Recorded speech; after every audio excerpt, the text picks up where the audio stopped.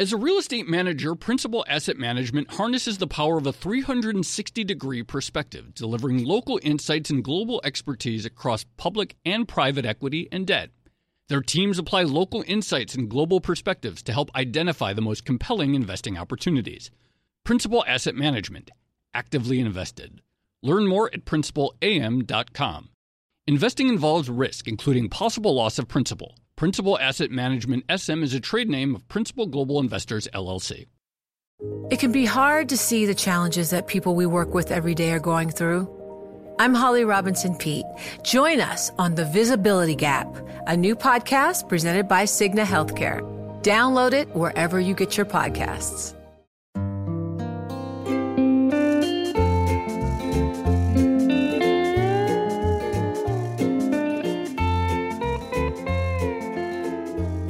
Hello and welcome to another episode of the Odd Lots podcast. I'm Tracy Alloway.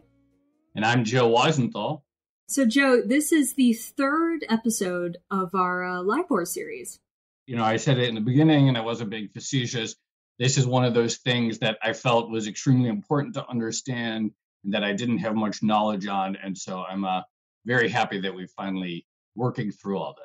You know, our first episode, we sort of talked about the problems with LIBOR pre-financial crisis and post-financial crisis.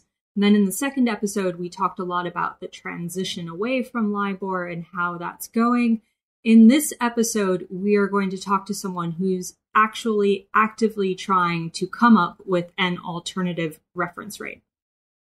Yeah, this is interesting because I know that there is a very big push afoot to move, as we've talked about, from LIBOR over to SOFR, and there are all kinds of efforts going on towards that front.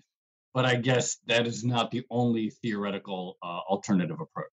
Yeah, exactly. So even though there's this regulatory push towards the secured overnight financing rate or SOFR, there is the potential for alternative rates to enter the market. And we have the perfect person to talk about this.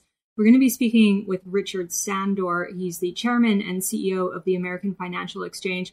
Also someone who occasionally is referred to as the father of financial futures, has a lot of experience in the derivatives market and has, invented quite a few contracts over the years. So again, the perfect person. I'm really looking forward to this. Okay, let's bring him on. Richard, thank you so much for coming on Odd Lots. Oh, it's my pleasure. Thank you for the invitation, and I'm happy to be here with both of you. Thank you. Thank you. So I gave a little bit of an intro just then, but it's kind of hard to summarize your career because it's quite expansive and you've done quite a few things.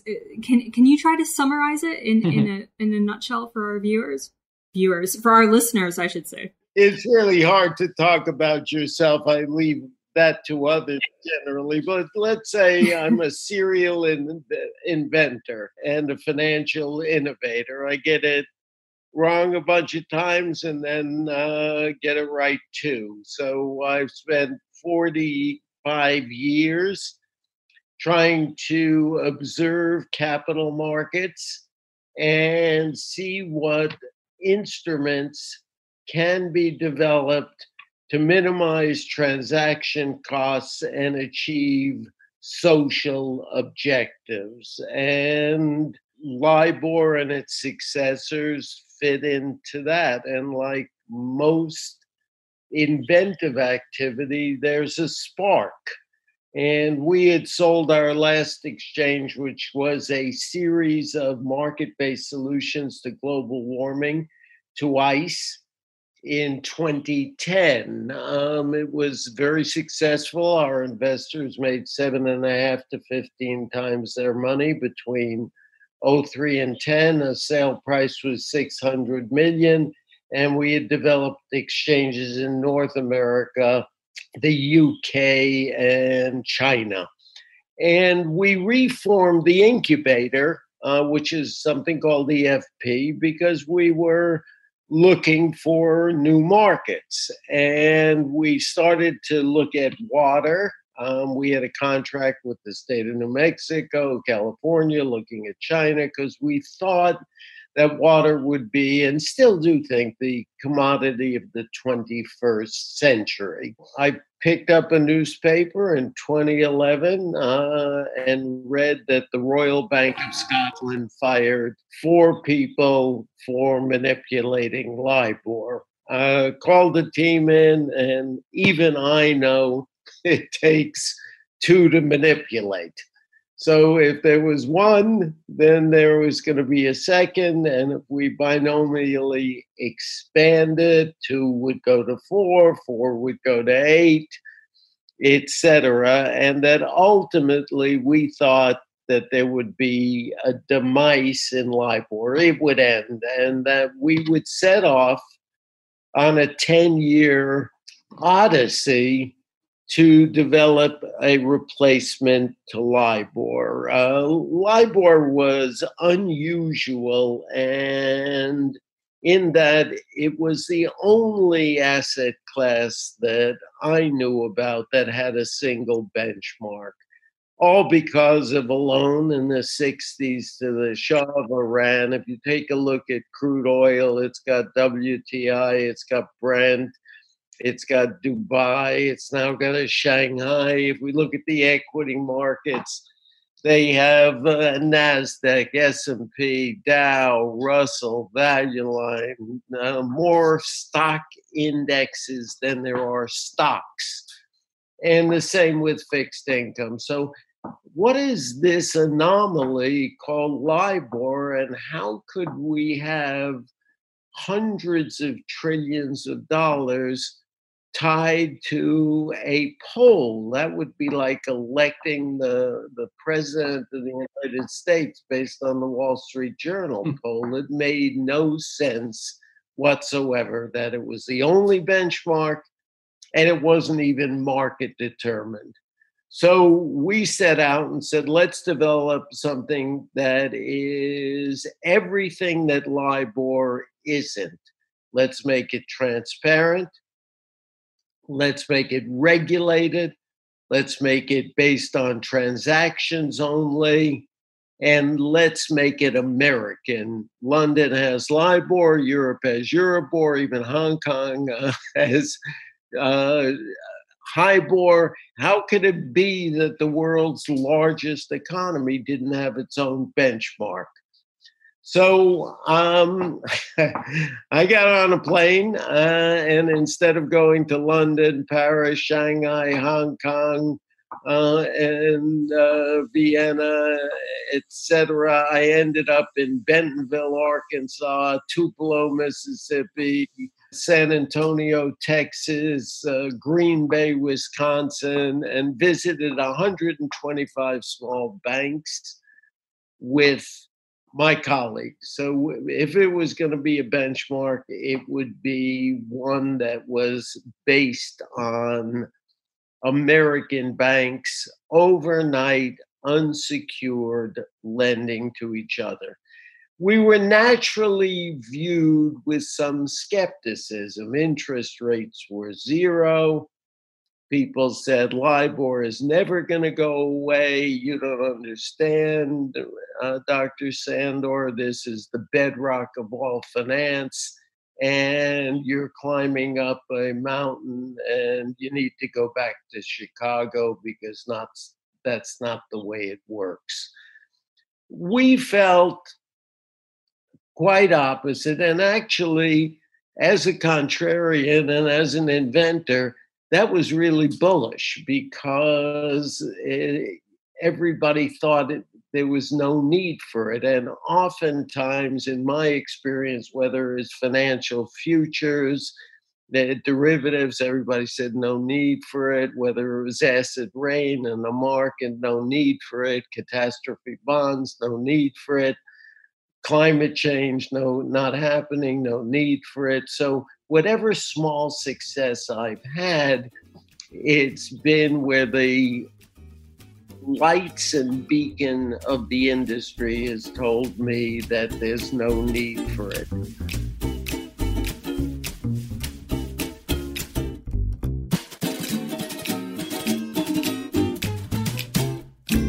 As a leading real estate manager, Principal Asset Management harnesses the power of a 360-degree perspective, delivering local insights and global expertise across public and private equity and debt. Our experienced teams are uniquely positioned to uncover compelling opportunities in today's market, giving our clients an exclusive advantage. Principal Asset Management actively invested. Learn more at principalam.com. Investing involves risk, including possible loss of principal. Principal Asset Management SM is a trade name of Principal Global Investors, LLC. So talk to us about your approach. So you mentioned the sort of absurdity that the world operated on a single benchmark, even though most things, whether it's stocks or oil, multiple benchmarks all around the world. What is it about the way that your index would be constructed that's better for use, why regionalization is good, but also less prone to some of the manipulation issues that, of course, accelerated or caused LIBOR's demise?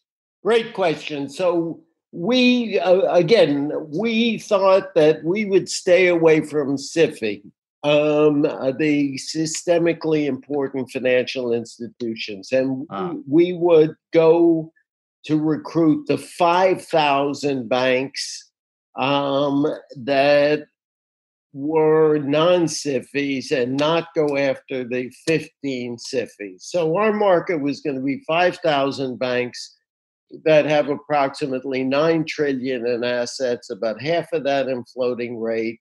And that would be regionals, mid-sized community banks. And if we had breadth as well as depth, that the competitive markets like wheat and soybeans and gold, et cetera, that were regulated and were transaction-based manipulation could not occur. And if it did occur, if it was regulated, we had policing and enforcement powers. So we hooked up with CBOE. We said, here's our algorithm, here's our benchmarks. You have a big compliance department. You're an SRO. You own a securities exchange. You own a commodities exchange. Why don't you be our compliance folks and take a look at every single transaction, have the complete tape, have a complete compliance thing, and we will make sure that we are not manipulable, and we will have anti-spoofing rules. Concentrations will be limited. We will be able to speak to anybody. We have a business conduct committee. We have a 125-page rule book of do's and don'ts. We have the ability to bring up a bank that misbehaves before a business conduct committee. We know how to do this. So we set in place all of the things that traditionally regulated and transparent markets perform. So we started with 4 banks. We traded 13 million a day. We're up to 143 banks, another 1,200 correspondents. So we have about 30% of America's banks. We trade $2.5 billion a day after 4 years. And we have 80 participants in any given quarter or month. So we are deep and we are broad. We also brought in IOSCO because we thought it was important that we get independently audited with regard to liquidity, concentration, et cetera.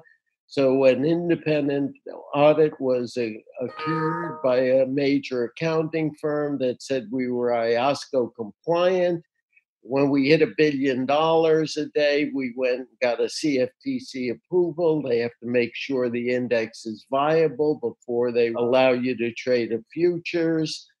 And we have broadened the market from not only 143 banks, they include all of the big regionals, Regions, Northern Trust, Fifth Third, et cetera. 50% of the banks, just under, between 5 and 60 billion, and 1,200 community banks. We also have Jefferies, the broker-dealers, insurance companies like Northwestern, money managers, Guggenheim just joined, and now we have companies like John Deere. We feel that a transparent, regulated market that has 80 participants, that does billions a day, is an adequate benchmark. And you can see the tape. Every trade is transparent. It can be monitored. It can be audited. And so we feel we've just taken an age-old tradition that exists in Chicago, provide many buyers and sellers of a broad commodity financial instrument, and the rest will take care of itself. Richard, I wanted to go back to, I guess the notion that you had that you didn't have to have a reference rate, a sort of one size fits all reference rate. You could have shades of it. I have maybe a stupid question, but some people would perhaps argue that one of the good things about having a benchmark, a single benchmark, is the simplicity. How would you respond to that idea? That's great. Simplicity is fine. If you're willing to roll the entire world economy on simpleness, then you get what you would to get a total breakdown. You get simplicity, but you just get a financial crisis. Why would you want? Look, well, I'm a professional economist. I teach at the University of Chicago. I've been doing it for 45 years. Economists don't know anything, okay? We can't forecast. We haven't foreseen two major crises, meltdowns, things of this thing. There's only one thing you could probably get every economist. So if you go to China, you go to London, Oxford, you go to the University of Chicago, one and only one thing will everybody agree on, and that is diversification. Right? You probably will get, nobody will argue against diversification. Right. Right? It's the one thing we know. We don't know whether the market's going to go up or down, whether it's going to crash, fall apart. We don't know anything in finance and economics other than choice, and diversification is good. So obviously, as you say, diversification of things are good. The dependence on a single LIBOR proved to be problematic.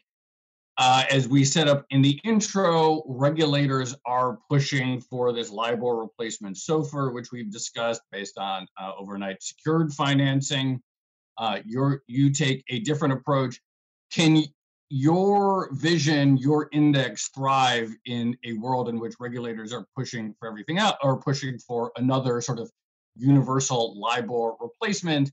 And can we have this sort of diversification even if regulators sort of have this specific vision? I don't think regulators are as singular in their attitudes and thought processes as the popular press would indicate, or the financial press. We have spoken to them, and and we've briefed, because this is how we operate. For the last 5 years, we go down to Washington, we brief the Fed, the OCC, the FDIC, the SEC, the CFTC. And when I say to them what I am sharing with you, that there should be a free market for ideas and competition for ideas, not a singular one said that's a bad idea. Okay, they have not said they are officially neutral. We already have our premise from 2011 being validated. We got SOFR, we got Sonia, we got Toner, we got Esther. We're already breaking down the idea that a simple idea. Now, why would you have only a risk-free rate? You need a risk rate because, in fact, what we've learned in the last two crises, there's a flight to quality, and interest rates between government guaranteed paper and private borrowing, non-public, diverge on crises and secularly when there's a recession. So you need a credit component in an index. We are the only index that has a credit component. 5,000 American banks want to develop assets which reflect their borrowing costs so they can match the two in an asset liability management process. So if you want to make the banking system stable, you should develop floating rate assets that reflect the floating rate costs. And for 5,000 American banks, the risk-free rate is fabulous. We believe in SOFR. We think it's a great thing. It's terrific for the money center banks.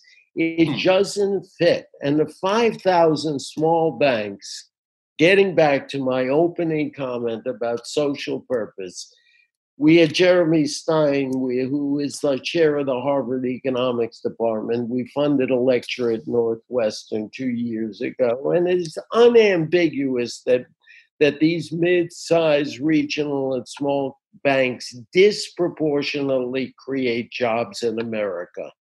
This is a critical time in our economy, in the world. Why would one be against the institutions that function and provide financing to America's businesses, small businesses, which disproportionately create jobs? I don't get that opposition. It's like being in a Magritte painting. It's surreal. Richard, you're talking about the importance of having a credit component in this benchmark reference rate. I wanted to ask you, I think the loans that you're looking at include not just loans between banks, but also between broker-dealers and private equity as well. I think that's right.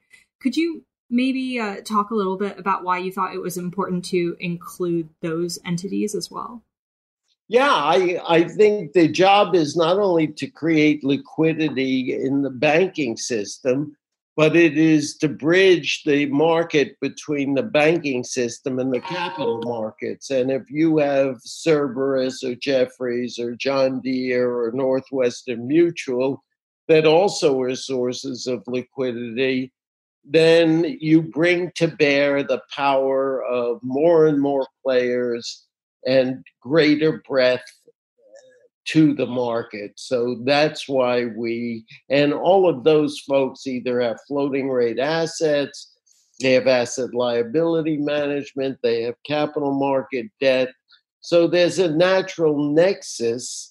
And why LIBOR was confined only to banks, again, is a historical accident. And if you wanted to design it, it was like saying, okay, I'm going to design a car and it's going to be a two-wheeler like a bicycle because everything before has two wheels. And therefore, I don't care if it's a car and needs four wheels, it's like a bicycle, so let's make it a two-wheeler. If you broke down almost anything you do, and if you look at inventive activity, you tailor it to what the market needs and wants. And again, we're struck by, well, that's the way, my grandfather used to do it, so I'm going to do it the same way.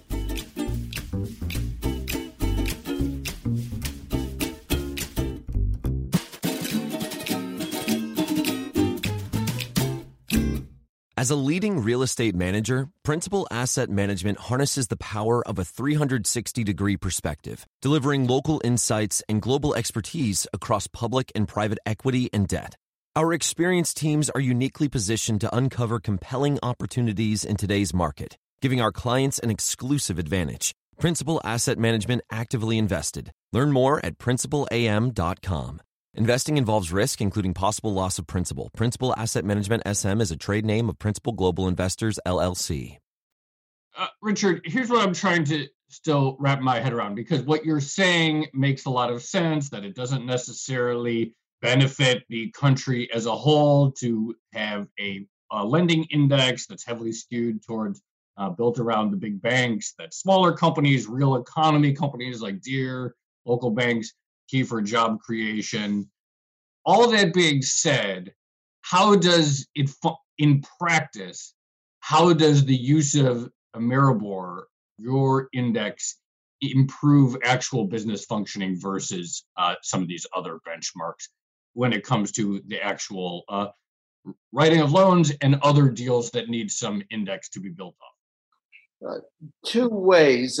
Remember that banks lend not based on a risk-free rate, right?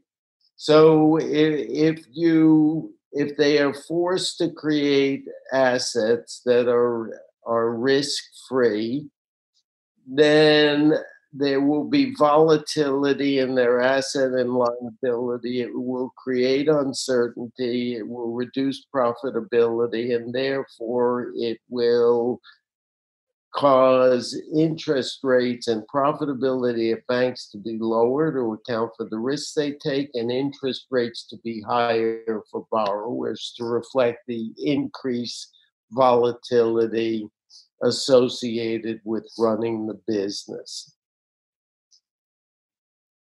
It's just like competition narrows the spread between wholesale and retail prices.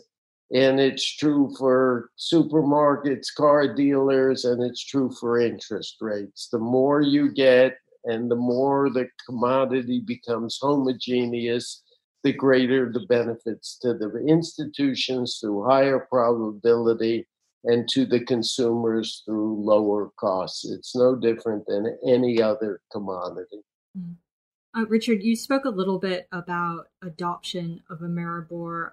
I guess I'm curious, what's the next step for the reference rate? To Joe's point, when does what would it take for adoption to really sort of take off, or what are you aiming for? Great question. You guys are super. You put a smile on my face. So in 2011, when we did this, my experience, whether it was bond futures or asset rate or anything, it takes a decade to develop a market. So in 2011, we said this is going to take 10 to 15 years. 0 to 2 is toddler. 2 to 5 is kind of teenager and young adult, and 5 to 15 is adulthood. We're 8 years into the process.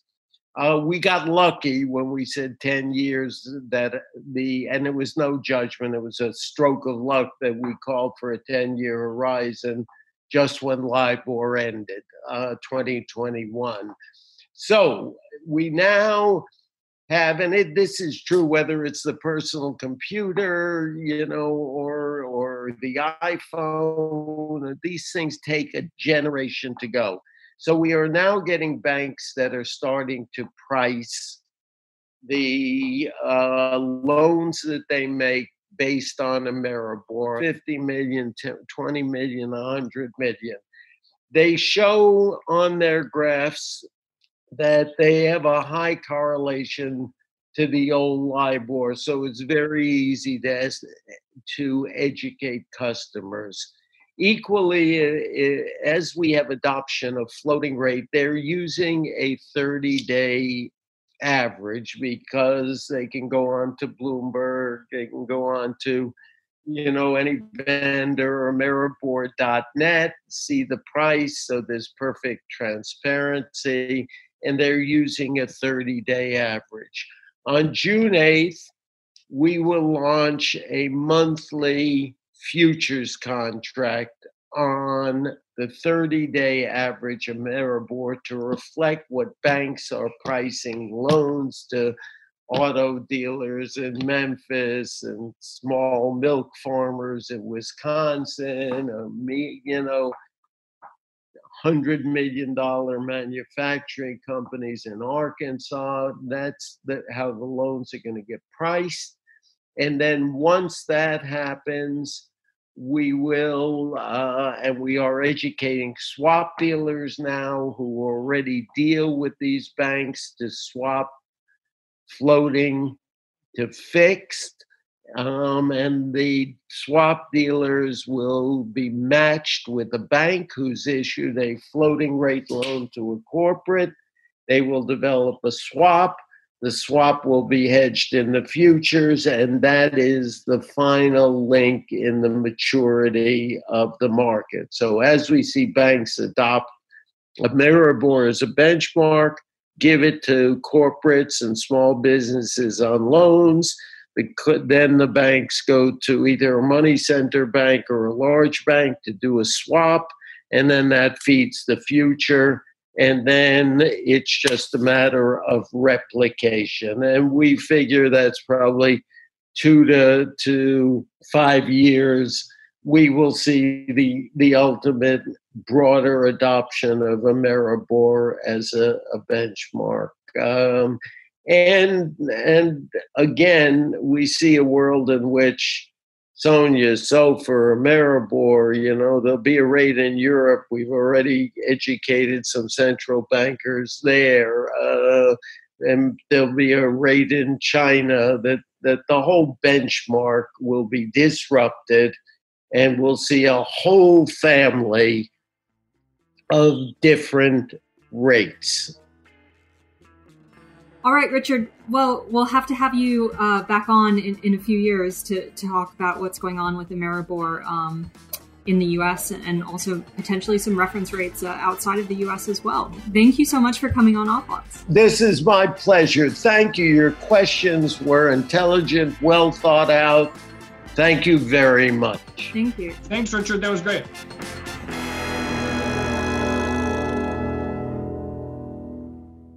His point about how there's no reason why you have to have a single benchmark, and it's kind of weird that for something as important as this sort of lending or interbank benchmark that you only have a single one. I think that's really interesting. I did too. I also think it's interesting, this idea of wanting a credit component in the benchmark itself, because of course, with SOFR, it's like the idea is there really shouldn't be much of a credit component. It's secured and so on. But then, of course, if you're going to build a loan on top of SOFR, then you have to calculate a credit spread or some sort of market. The market will determine a spread on top of that. So it'll be interesting to see if it makes more sense, and to his point, sort of local, regional company capital efficiency, if it makes more sense to have a benchmark that includes the sort of the credit conditions of the American economy overall. Yeah, and that risk-free rate idea that's embedded in SOFR, I mean, that's very different to the original concept of LIBOR. And so from that perspective, right, you could see something like Ameribor that does include that credit risk component. You could see that trading much more closely to LIBOR than SOFR, I think. Yeah, exactly right. And of course, even if you look at on our terminal right now, you see there's a pretty big, noticeable spread between Ameribor and SOFR as it is right now. So, it'll be interesting. Again, it sort of goes back to this idea of all of these things, whether we're talking about a reference rate, whether we're talking about a currency as sort of de facto social networks, or at least having big network effects. So, obviously, LIBOR had the ultimate network effect, but then it sort of faded. But we'll see. It'll be interesting to see if Ameribor can get enough traction so that people feel value in continuing to use it, which is a good reason to have Richard back in 6 months or a year or something like that. Yeah, for sure. I'm Tracy Alloway. You can follow me on Twitter at Tracy Alloway. And I'm Joe Weisenthal. You can follow me on Twitter at The Stalwart. You should follow our producer on Twitter, Laura Carlson. She's at Laura M. Carlson. Follow the Bloomberg head of podcast, Francesca Levy, at Francesca Today, as well as all of the Bloomberg podcasts that can be found under the handle at Podcasts. Thanks for listening.